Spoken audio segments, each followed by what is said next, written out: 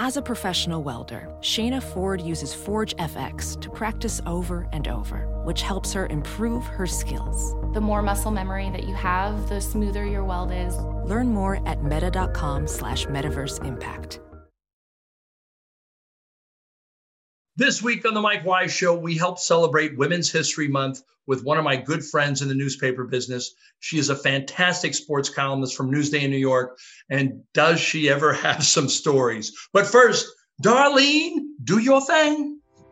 The Mike Wise Show is a presentation of Pure Hoops Media. The Mike Wise Show is hosted by a guy who played basketball atrociously for Hawaii Pacific College, which forced him into journalism. And, oh yeah, he wrote about basketball for the New York Times, the Washington Post, and ESPN. He's also a wise ass, and so are many of his guests. Right, Mike? Thank you, Darlene, for introing us in. Barbara Barker has been with Newsday for more than 25 years. She worked her way up the chain as a general assignment reporter, then an NBA columnist, a features writer, before reaching her current position as, Newsday's sports columnist. Welcome, Barb. Thanks for sharing some time with us. Hey, Mikey. So glad to see you. Barb is one of those few people who are allowed to call me Mikey. Well, anybody is if they really want to be affectionate. And because we go back, not only having covered the Knicks, but I would say, and I don't want to get carried away, I would say we've formed beyond like the I'm close to someone in the biz. We've formed a fairly close real friendship. Would that be accurate? Oh, yeah. I mean, you came to my wedding. You came to my sister's wedding. And you're like a legend in my hometown. All right. So, I mean, people still talk about you at the Max Pool. So there you go. Well, your hometown it's easy to be a legend in it because it's Toledo, Ohio. And the only people that I know from Toledo, Ohio that have any rank at all is, of course, the second best sports writer who happens to be a woman in America, Christine Brennan, and yourself. You hail from the same town as Christine Brennan. It's Women's History Month. What is it about women sports writers from Toledo? I'll also add that Gloria Steinem is from Toledo and she blows both of us both out. But I had no idea. Yeah, she does. She really does. But if you're going to step below her, I mean, Christine Brennan and I grew up 5 blocks away from each other. So, I mean, it's pretty bizarre. And we went to the same high school and I don't know. I mean, I think women were into sports is part of it. I mean, girls were into sports. My dad took me to sporting events. So your dad took you to sporting events. And I got to meet your dad, by the way, early on. What a great guy. He was a big time lawyer, as I remember. He was a lawyer. He was probably, my dad was a lawyer. He worked for a firm in Chicago, but we lived in Toledo because why wouldn't you rather live in Toledo? Right. Yeah. I'm going to turn my phone off here because I'm getting all kinds of texts from fans of the show. We're live right now. Did you know that, Barb? This isn't taped. We are live? I'm just kidding. It's taped. So you could say shit, fart, fuck, whatever you want to say. It's we can bleep it out, or it's actually more flavorful sometimes if we leave it in. It's beyond straight up. It's hard to even know where to begin with you. As I mentioned in the tease, March is Women's History Month. You started covering sports in the New York market more than a quarter century ago, when I don't want to say women were still fairly new to the sports media culture, but there weren't a lot of, I could count on my hand who was writing sports, who happened to be a woman at the time. And I remember Kelly Whiteside, obviously Christine Brennan, our dear late friend Jennifer Fry, Gwen Knapp, who we're still friends with, and maybe there were 5 others that I knew of. There was a young woman at the Post. I can't even remember her name now. She didn't stick around that long, but it wasn't something that a lot of women went into. It was still, you weren't in the Claire Smith pioneering days, but you were shortly after that. Yeah, I mean, I would say there were. In New York, when I started at the Bergen Record in New York. So that's where I was before Newsday, and I covered the Jets. And at that time, I would be in the press box. There was never, most of the time the only other women were like the stat keepers and the people working in the cafeteria. All right. Yeah. I mean, there would be maybe one PR person, there would be like one PR person, but they weren't even officially PR. They'd be like, you know, the secretary for the PR department or something. There were hardly any other women. Occasionally, Lisa Olson. Lisa Olson, legendary sports writer, longtime Daily News columnist for that Boston Herald. She worked in Sydney. Lisa's definitely in that. My first year in New York was the year that she had the problem with the Patriots. All right, that was the first year, and I actually covered her first game back, which was. You know, it was. I'll tell you the story because it's weird. So for you, refresh people's memory because you and I know the whole Victor Kiam, the former owner of the Patriots. We know the Zeke Mowat, all the awful stuff. But tell people exactly why Lisa Olson was in a warped way, public enemy #1 in Boston. What she was accused of doing. So Lisa was like the backup, you know, the backup writer for the Patriots. So she went in there on an off day. All right. So that meant that, you know, backup writers means you go there like once a week. Maybe the players don't know you that well or whatever, but you're like a regular person who's going in there. So she wasn't the beat writer. And she was there one day. And also I think she was like 26 or something, 27. This was one of her first jobs out of school, and she was in there, and Zeke Mowat exposed himself to her and said some stuff, and everybody laughed, and it was upsetting, and the PR guy was standing there, and he did nothing, and she walked out, and she went and she told her boss, all right? And then it became this huge thing because the Boston Globe broke this story that, you know, the paper she was working at was upset about this, and it just... because most of the public didn't understand at the time the whole thing about locker rooms being open. And it does seem kind of strange when you think about it that, you know, there's women walking around naked people. And it is really kind of strange, actually. And because, like, if you cover the Supreme Court, you don't go in after a big decision and talk to the guys while they're changing their robes, right? So, I mean, it's just that's weird. A great analogy, by the way, because the image of Clarence Thomas, Scalia, and God bless her, Andrea Kagan. I mean, I would just be like, it would just be, I don't know. No, what I'm saying, it's just like, it's a weird way the sport has evolved, all right? Yeah. And so, you know, legally, and what people don't understand is like, if you don't have the same access, if everyone doesn't have the same access, then you can get beat. You know what I mean? If you don't know what's going on in the locker room, you can get beat. And when I came in, the hardest part is when I came in, you know, there had been the legal precedent decided where women had sued, and, you know, courts of ruled. There was Melissa Lucky versus the New York Yankees, which was in the late 70s, early 80s. Where I think it was late 70s, where they ruled that if you let, you know, you have to be the same, you know, if you let men in, you got to let women in, you know, I mean, you got to, or you can close the whole thing down. But the unfortunate thing is, so this rule exists and this precedent exists, but then they leave it up for each woman to enforce this. So early in my career, even before I came in, the West Coast, you worked there, I think was much better to women earlier than the East Coast. It was more progressive. All right. So like when I was working in LA, there were probably like 4 or 5 other women working there. All right. You know,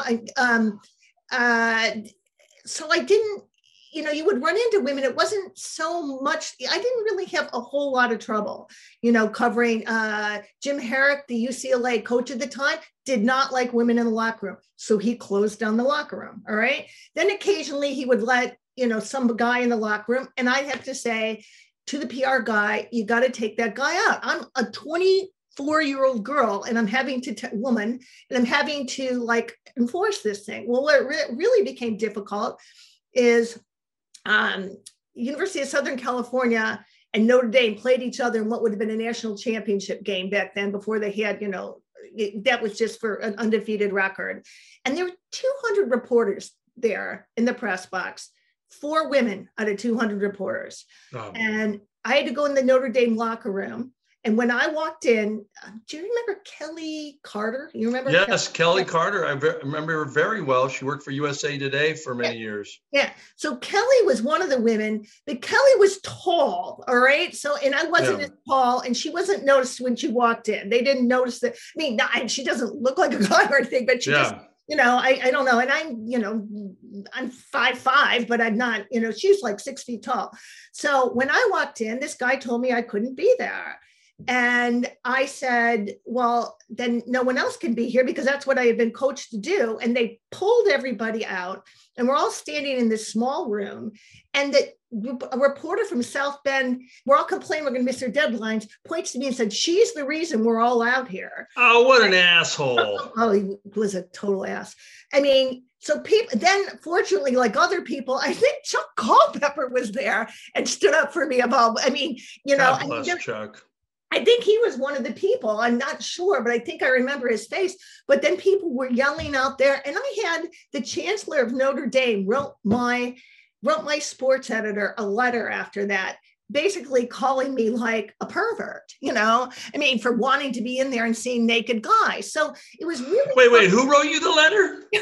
Wrote my sports editor. Like, I think it might have been like, oh God, talk about like something I would just print on a full page. I wish I had it. I wish I actually called him once to see if he vaguely remembered it. And I'm like, vaguely remember. I mean, it was like awful, So it was a lot to keep on women. And most of the women were pretty young, because that's who was breaking in. It was a lot to keep on. Yeah. Well, when Lisa it was in 1990 when it happened. Right. I mean, and she sues the team, and the players were implicated were all fined by the NFL after its own investigation. So there wasn't any question of guilt about Zeke Mowat exposing himself, which is, it goes beyond sexual harassment. It's just downright workplace harassment too, because that's a workplace.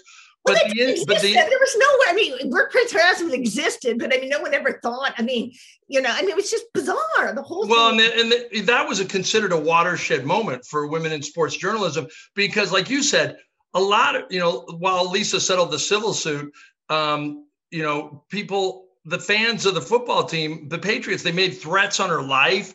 And the Boston Herald finally offered to transfer to Australia, where she worked for many years until she came back. But this is what happened in 1990.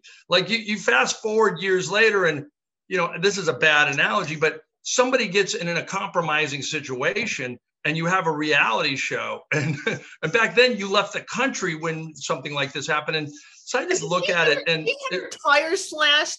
The first game where she had to go back, the first game after this all happened, where it came out in the newspaper. So it had probably happened 2 weeks ago. The Jets were playing. The Jets are the team that I covered. Were playing the Patriots. All right. My paper pulls me off. They're like, "You're not writing this. We're sending someone else. You're covering her." All right. I had never met her. I went and introduced myself, and she was very nice. And she had to walk down. What was this show with Ted Koppel? Remember Nightline? Nightline was following her. So you had cameras. That's like 60 Minutes following you. Sure. So Nightline was following her, and she had to walk back. Lisa's going back to the locker room after being harassed. That was the narrative. And to get there at the old, this old stadium they used to play at, you had to walk down and actually walk through the end zone to get to the locker room. So I'm walking next to her in the end zone. People are pelting us with garbage. This thing falls down at my feet. I look at it. It's a blow-up doll, and it says, "Fuck me, I'm Lisa," written across it. Oh, God. I, of course, burst into tears. I burst into tears. All right. She just keeps, I don't know. She just kept walking, and she's like, she did it. I was like crying. I was like, crying, covering the story, because I just didn't realize people could be so cruel.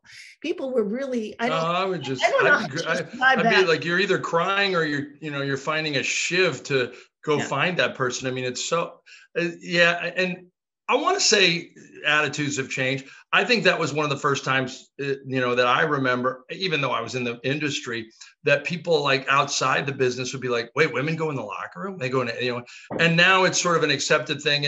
And I will say the NBA's become much more progressive. They make the players put on something pre-COVID, but even then, like I remember during the Knicks days, occasionally you would go like, hey, can you just get, block Anthony Mason's ball of muscle body out of my, and of course it was even more embarrassing for me because now I'm in front of a naked Anthony Mason putting lotion on himself. And I swear to God, he just looked like one ball of muscle. He was just one year. And I'd be like, and be like, Mace, like, I almost felt like, should I get naked to interview him? Because it was so like, he's bringing us in this intimate moment in his life. Like we're his parents and he's 5.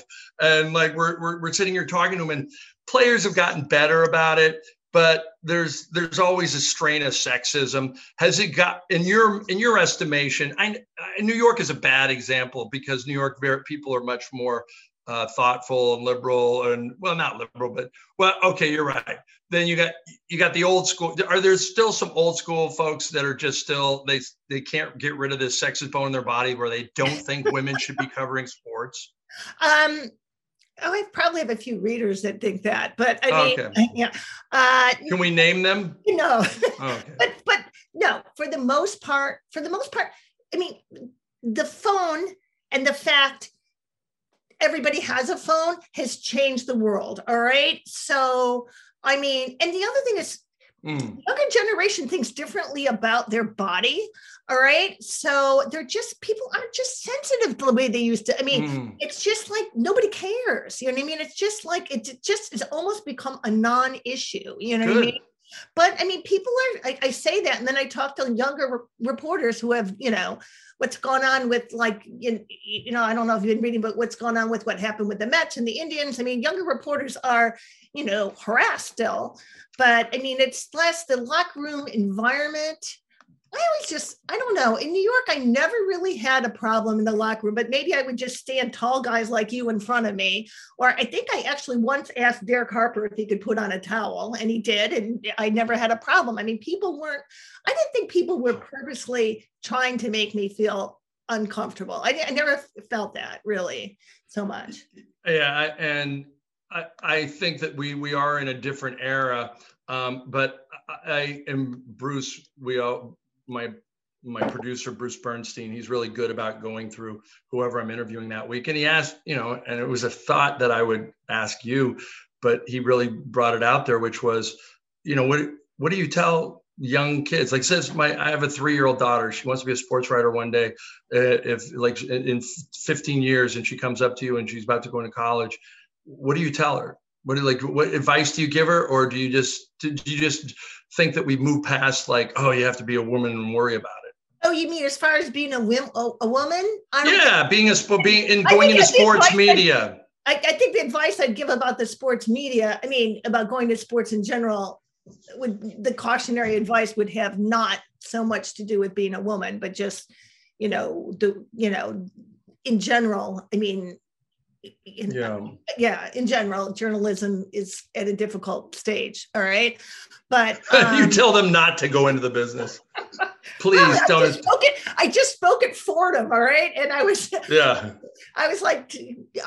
talking to a class at Fordham, and I was like, okay, you want to be encouraging, but you don't want to say it's a rough business. I'm thinking in my mind. Right. But what was I saying? I think for women, I mean, I think the doors, in fact, right now, I have a friend whose daughter's in high school who would be incredible at this job. All right. And I mean, I just think the door is more open for women than it ever has been. And it's a great profession to go into. It really is. So I would say, I don't know what it's going to be like when a 3-year-old becomes, at that age, but I think it's it's the best time ever for women. Yeah. Well, I always so like too that, a long time ago, it was almost weird to be an ally. People would like look at you like, what do you care about that? People, like now it's sort of like, why aren't you, for instance, the Sports Illustrated reporter in Houston, I'm trying to think, like, just think about like the people who we work with in our industry who are clearly making much more money than we ever have, but the Rachel Nichols, Ramona Shelburne, Doris Burke. I love it when Doris Burke gets attacked on social media and there's instantly a blowback like, you son of a bitch sexist, and you don't even know. She knows more about basketball. She has more about basketball in her single right pinky than you do in your whole body. And it's great to see. And I don't think people are just doing that to be, enlightened human beings that look like they're genuinely pissed that people go after really skilled and smart people who happen to be women in the business. I mean, Doris Burke has so much cred with just your average fans, especially younger fans. I mean, usually you don't see and my son, who's a 17-year-old basketball fan. Chris, shout out to Chris. Who's probably still asleep right now at 12:30 as a teenager. I'll tell you that. All right. Chris had some game. Does he still play? He does not. He actually is playing. Well, the height thing becomes important as you get older, Mike, in basketball. But he played for a long time. But he played well during COVID. You play the sport that's available. So he played after years of his mother not letting him play football. She's like football. All right. That's great. So he's playing, they're having a 6-week season in New York. All right. Right now they cancel it in the fall. He plays lacrosse and he played soccer. So he plays a lot of sports, but yeah. Yeah. But so he's a guy that you were saying, I cut you off. Sorry. Oh no, I'm just saying, no, I mean, he and all his friends, he's a huge basketball fan. I mean, they think Doris is awesome. You know what I mean? Yeah. It never even occurs to them that it just never even occurs to them. They just think she's awesome, Yeah. I think, part of it is she's been around their entire lives. That's all they've ever known. I mean, how long has she been an announcer? Plus, they all love the NBA 2K or whatever that game is. And she's one of the announcers on it. That gave her instant cred. That's the video game. Yeah.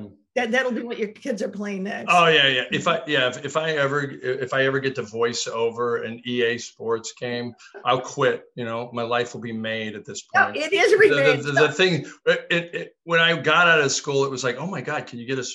I was talking to Bob Ryan about this last week. Like, if you got a sports column job, that was pretty much it for you.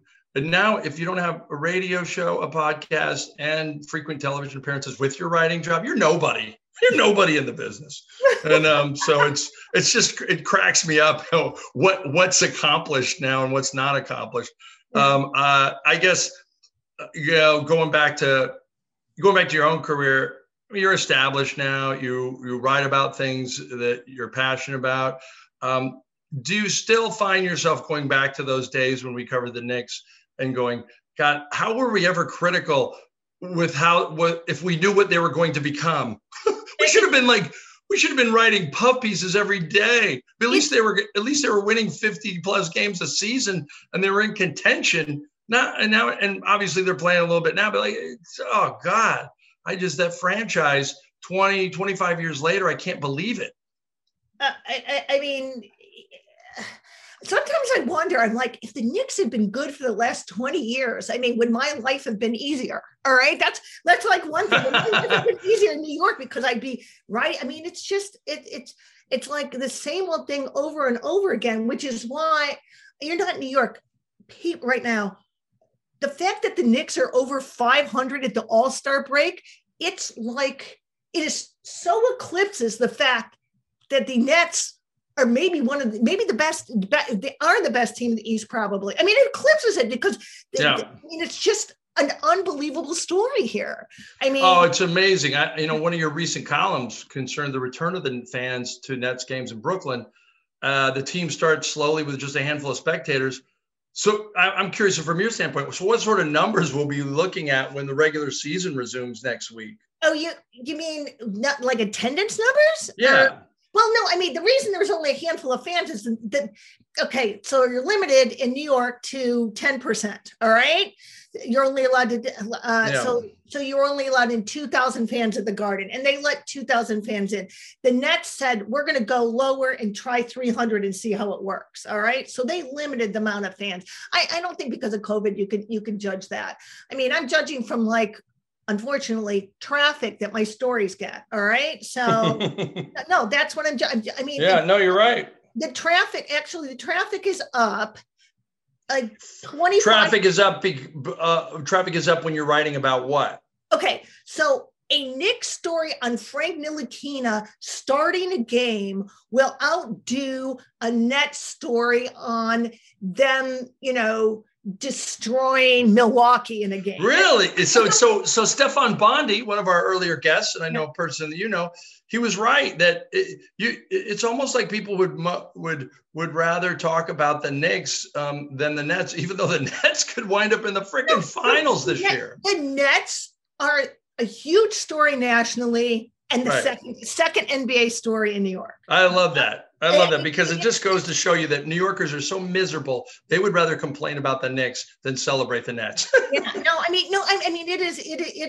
is unbelievable. I have to the Nets, the talent that this team has is unbelievable. You know what I mean?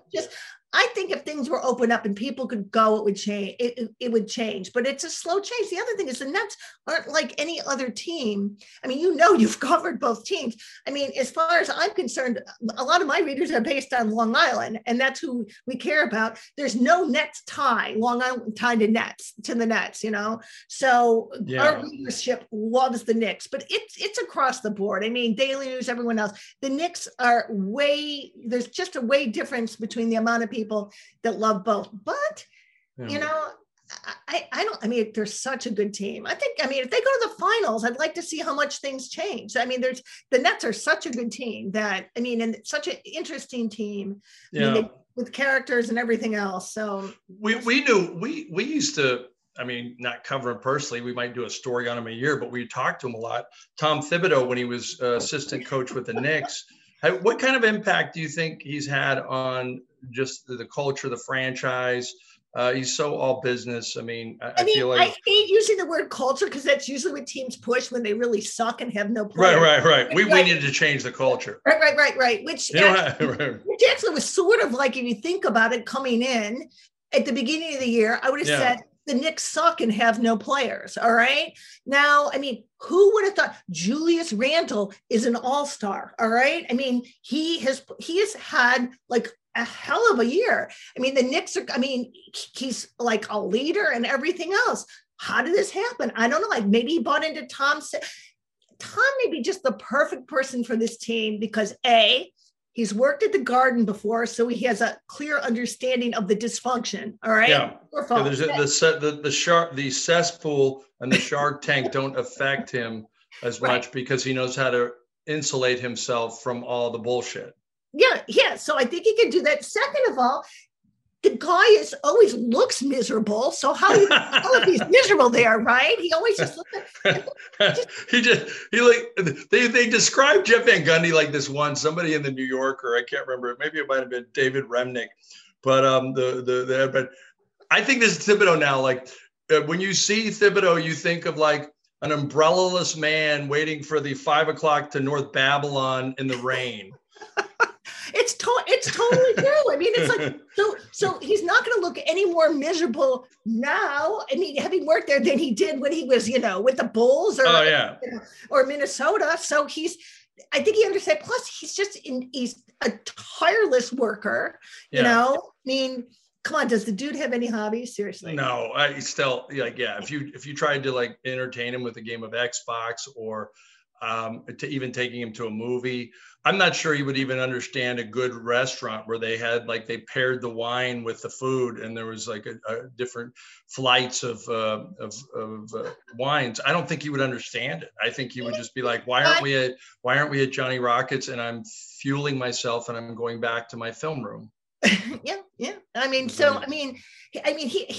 He's done an incredible job. He's done an incredible job. I think so. His focus on defense, and what are they like? If they're not the best defensive team, they're number 2. As far as scoring. I think his focus on defense, especially early. First of all, we all have to admit the East is terrible. Okay, so you got to accept that. All right, the East is terrible, except for a couple. I hate to say accept that. There's something wrong with the pendulum of power swinging with a few trades. It always bothered me that. Obviously, the Western Conference has been strong forever, but Yeah, you're right. I mean, there's a couple teams at the top of the East. All right. Yeah. And then after that, not so good. All right. Right. But I could see the Nets winning the title. I don't know if I could see the Bucks or the Sixers winning the title. I could see the Nets winning it all. With the amount of talent that they have, I mean, and with look at James Harden. I mean, why isn't he in the MVP conversation? Is he in it? I don't even see him in it, or maybe he's inching into it. But I mean, to me, he's the MVP of that team right now. I mean, I still think KD is the single most beautiful player I've ever seen play. I love the way he plays, right? But it's such an art form. Oh God, he's just beautiful. But he's missed a ton of games. And I mean, really, Harden has been the glue. I mean, he's done. I mean, who would have predicted? Because he had such a his reputation as a hard worker and being in shape was not exactly stellar coming here, right? Yeah. So, but maybe that just I don't know. He's been terrific. He's been I think he should be in the MVP conversation or is inching towards it. So funny how things have changed since we were covering a team on a daily basis where you sat closer to the court. They obviously were, well, the media access wasn't tremendous, but it was such that if you needed to form relationships with players, you had the time to do so on the side. And now it's I guess, because it's become so popular internationally and otherwise, and everybody, while the quality media outlets haven't grown, there's just been an explosion in podcasts, and everybody and their mom is trying to get a credential that has a show or a blog. And I look at it now and it just feels so antiseptic in a way, like homogenized. And I know that sounds bad because there's really good things about it. And I know it sounds like I'm the old guy yelling at the clouds. Oh, why isn't it like this anymore? But every time I go to a game now, I'm inundated with people coming up to me and going, hey, do we know you from somewhere? No, they actually don't say that. But the bottom line is it just feels like a different environment all around. All right. So here's the deal. I can't I'd be remiss if I didn't talk to you about, I'm not humiliated by it anymore, but at the time it was very hurtful. Can you tell people what you did to me on April Fool's, you and a former Knicks PR head named Lori Hamamoto, who I thought at the time were good friends, and I found out otherwise. Please tell people. Okay, so we were good friends, all right? But you also have to, can I paint a picture of Mike at this time, all right? Yeah, okay, you know what? And you can do that, and I will own every second of it because I was this person, and I'm not happy about it. But, Mike, I did a little self-work. Go ahead. Okay, Mike, who is a great dad and great husband and almost normal person. I'm not really going to go there. At that time, I think... This is what I always thought. I thought you were like kind of this nerdy guy or whatever. And then you came to New York and you got the job with the New York Times. And it was all of a sudden they let this nerd became Mr. Popular. All right. And he was like, pretty accurate. Right. So this nerd became Mr. Popular and with girls. I'm not saying you weren't, but then you had like some long-term girlfriend before you came here. You had like a date life. All right. You get here and all of a sudden you're like, there's girls crawling through the woodwork because working for the New York Times back then was like working for ESPN. It was sort of like right. Yeah, I introduced myself. I'm Mike Times from the New York Wise. Right, exactly. So, and then I think you had Frank Isola on your show. Oh yeah. Frank didn't tell all the tales, but okay. Yeah. So what Frank was kind of like your wingman. He was the married wingman, right? He was living vicariously through me. Yeah, he was. I always get the wing wrong when I'm figuring. Yeah. Anyway, so Frank is always egging you on to go after girls so he can like watch what's happening. All right, right. Married, and do you hear Margot in the background cry? What? Is she okay? Go ahead. Sorry. You okay? All right. Yeah, no. Every now and then the kids interrupt the podcast. It's okay. It's okay. I lived through that. Yeah. So anyway, so Mike, would always be like every time we'd be somewhere, he'd like, be flirting with the waitress or this and that. I mean, it was just like, Okay, I was a skirt chasing lech. It's okay. So anyway, Lori Hamamoto, who was the only other woman that traveled, she was the PR person. And I mean, you wanted to do a payback for women in general, and you did. We just thought, like it just fits so well. And now I don't even remember. Someday we need to both get on, because I don't remember whose idea it was. I think it might have been mine, but I'm not sure. I think it probably was mine, but I had to recruit her to go talk to the cheerleader. All right. Yeah. So Lori talks to a Cleveland Cavaliers cheerleader at a game. She's obviously an attractive blonde woman. And I don't know how I fell for this, but tell the story. She's like dancing. She gets done with a number, and I'm sitting there at the press table, which we used to sit at right in the front row. And she comes running over after I'm watching her dancing, and like, wow. And I don't usually watch the dancers. I'm like in my keyboard doing writing. Oh my gosh, she comes right over to me and she says, wait, can we just back up? I don't usually watch the dancers. There probably was some watching that took place. Bruce Bernstein writes to me in the thing, bullshit. Yeah, you do watch it. Yeah, I know. Okay. You guys called me out on that too. Go ahead. Okay. So we get this woman, very attractive blonde woman. She comes up and says, like at halftime, and we've kind of told, I think I had told Frank by this time. Yeah. He was going. No, I told Frank after she came. I can't. Yeah. All right. Came up and said, "Are you Mike Wise from the New York Times?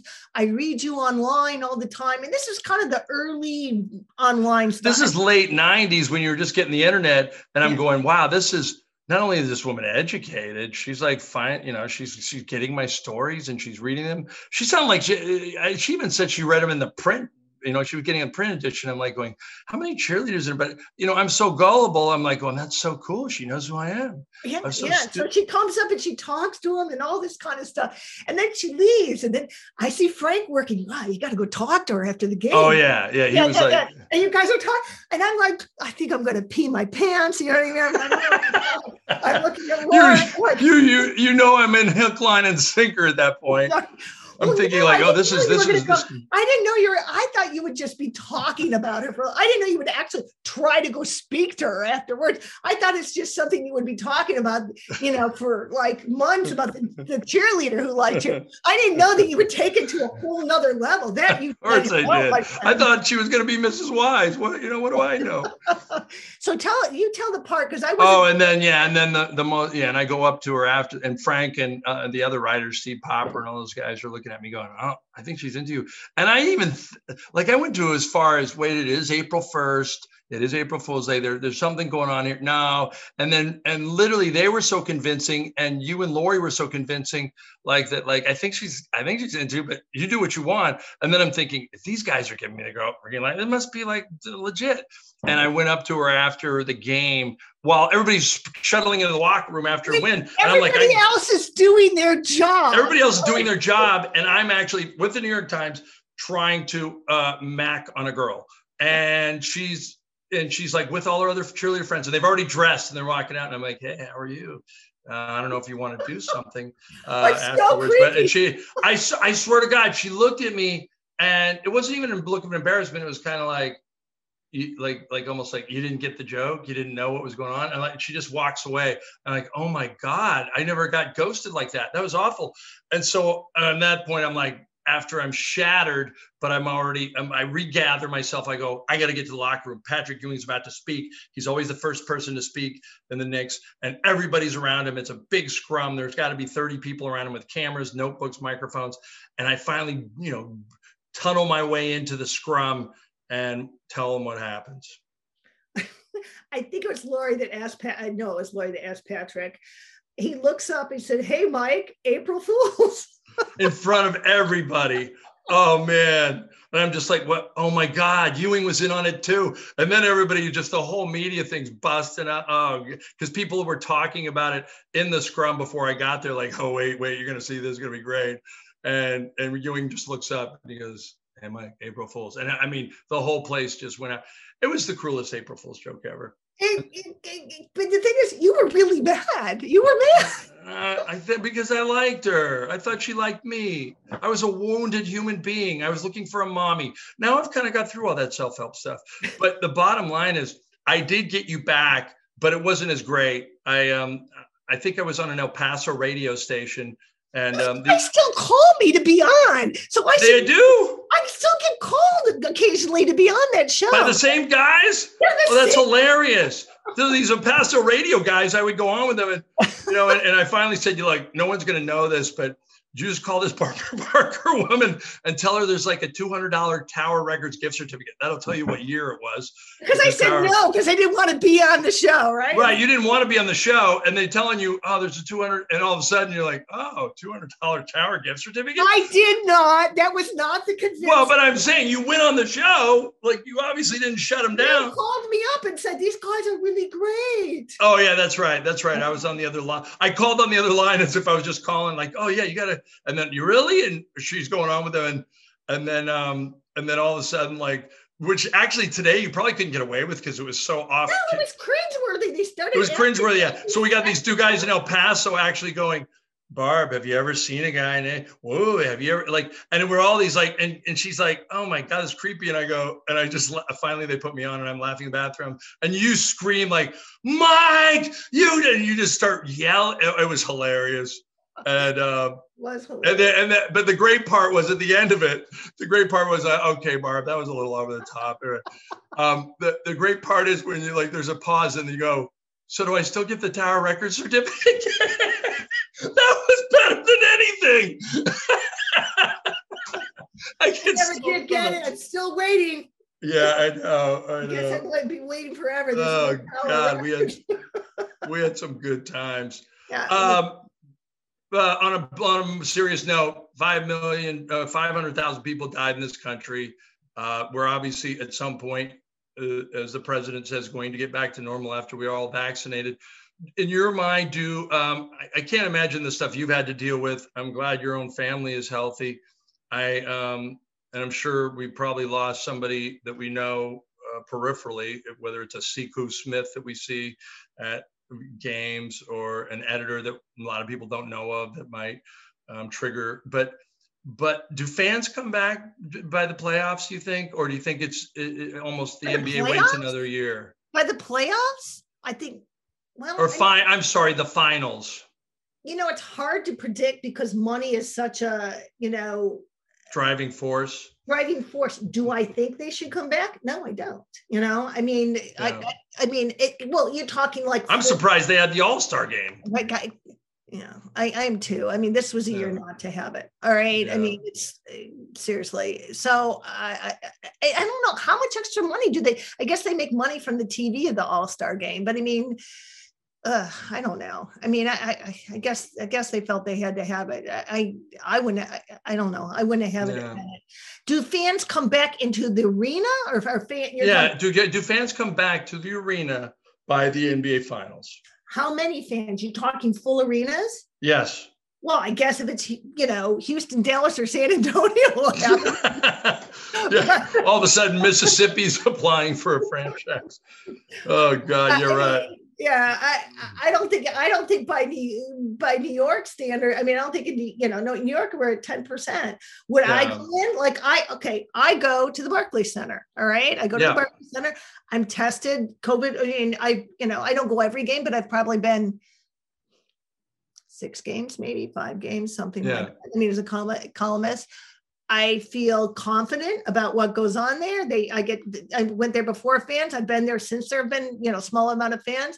I'm tested before I go in. I think it's, pretty sound. I think with, limited number of fans. I mean, the other thing is like, where do you go if like once everyone has the vaccine, like in Israel, In Israel, they open up sports, they have health clubs, but you need to have a vaccine card to get in. I don't see in the United States, they don't like restaurants that force you to wear, masks at some places. So I don't see that happening, but I don't know. I mean, when does Broadway open up? When does all this stuff happen? When do people start coming back in? I don't know if I'd feel comfortable in a packed house. I'm not even that comfortable going to the Knicks because they make us all get in that stupid elevator, going up, multiple people. So if you told me that we were going to be out of being regular human beings and citizens than the last year and possibly at least 18 months and maybe 2 years,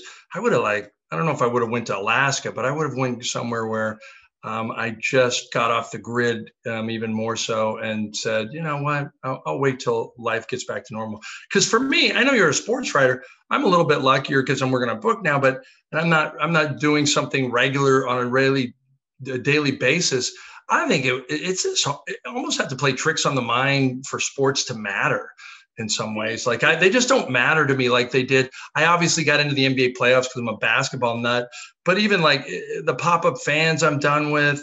I'm so the whole thing. It's hard. I mean, I left sports. I mean, I wrote, for Newsday when there was no sports, because I'm a pretty strong feature writer. So they pulled me out. I wrote obits. Which devastating, like obits of people who were well known on Long Island. I wrote obits. I wrote a news story on, I was in news. I went to business. I wrote if I didn't I would think about leaving. Sports just don't matter as much. They really don't. Yeah. And I really enjoy it. Yeah. So I spent 5 months outside of sports helping out with other things because there were just much bigger stories on Long Island about whether, the Islanders were going to start playing again in front of fans. Right. Yeah. Well, and you wrote an incredible intro to the piece that Newsday did on how many people had died on Long Island. That was really hard. Yeah. It was, you could tell, but there was a lot of emotion in it. And it was we have to talk to people. I probably wrote 5 obits, and when everybody, it's the same. Actually, it was the same story with everybody. Their parent was in a nursing home, almost. That's almost the same story, and it's just terrible. And people are. It's the devastation is. It's just it's horrible. It's really horrible. I feel very fortunate. Yeah. Well, I'll leave on a good note because, and I can't believe that I'm bringing this up, but. Not like I can't believe I'm bringing this up, but the guy is so good. And yet this is why I like LeBron more than Michael. And it's not because I really got to know Michael. It's not because I really know LeBron. They probably know my face. I'm sure LeBron knows my name. I'll have a conversation with him if I'm in the locker room with him and catch up on old times for 2 minutes before he's mobbed. But it's just and I call it the renaissance of social conscience among athletes. Man, the guy, I feel like he's going to do greater things, and he has done greater things off the court than he even has on. He's such an ambassador in so many ways, and I've never seen a guy that's 36, by the way, that can play as well as he can. I have to give LeBron a shout out.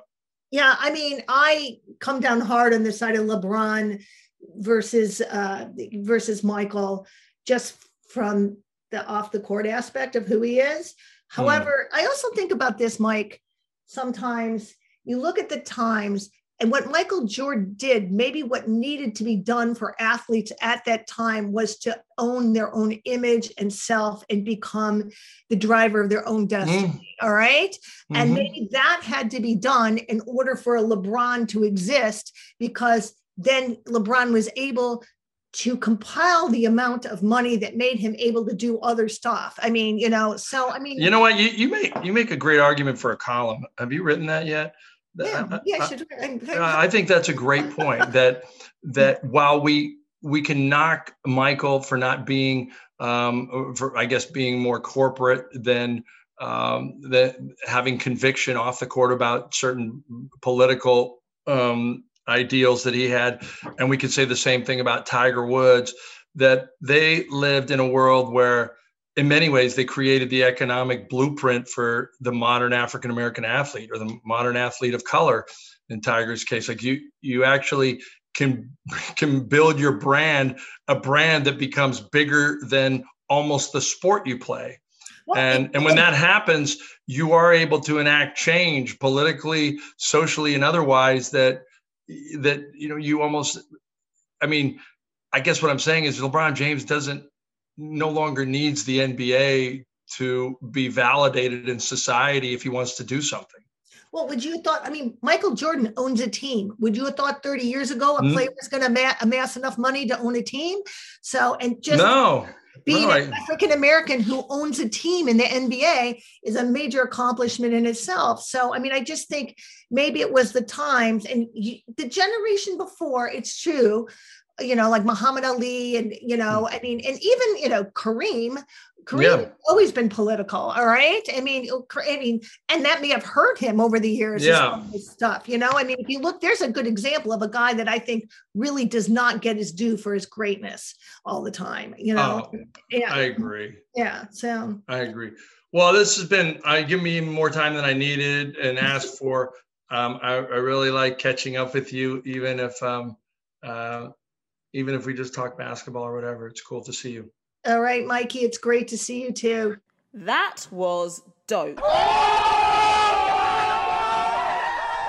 Thanks to my guest, the great columnist from Newsday, Barbara Barker. Barbie, you're the best. Also, thanks to my producer, Bruce Bernstein, who is also the best. Bruce, it's your big moment. Hit us with the promos. I'm so nervous, Mike, but I'll try not to mess this up. Thank you to you and to Barb. That was a great conversation. I was laughing my butt off while I was taking notes. It was great.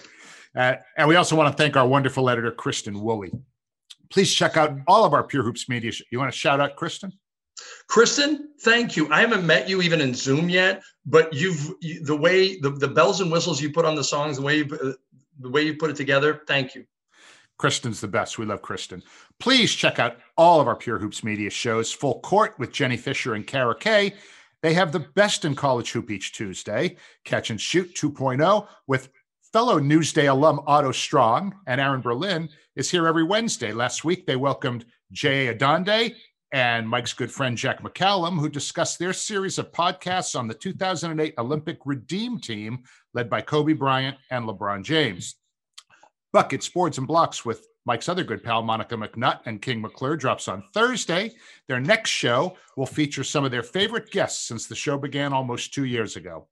BJ Armstrong and Eric Newman have the Pure Hoops podcast each Friday. And of course, my man Mike has a new Mike Wise show every Monday.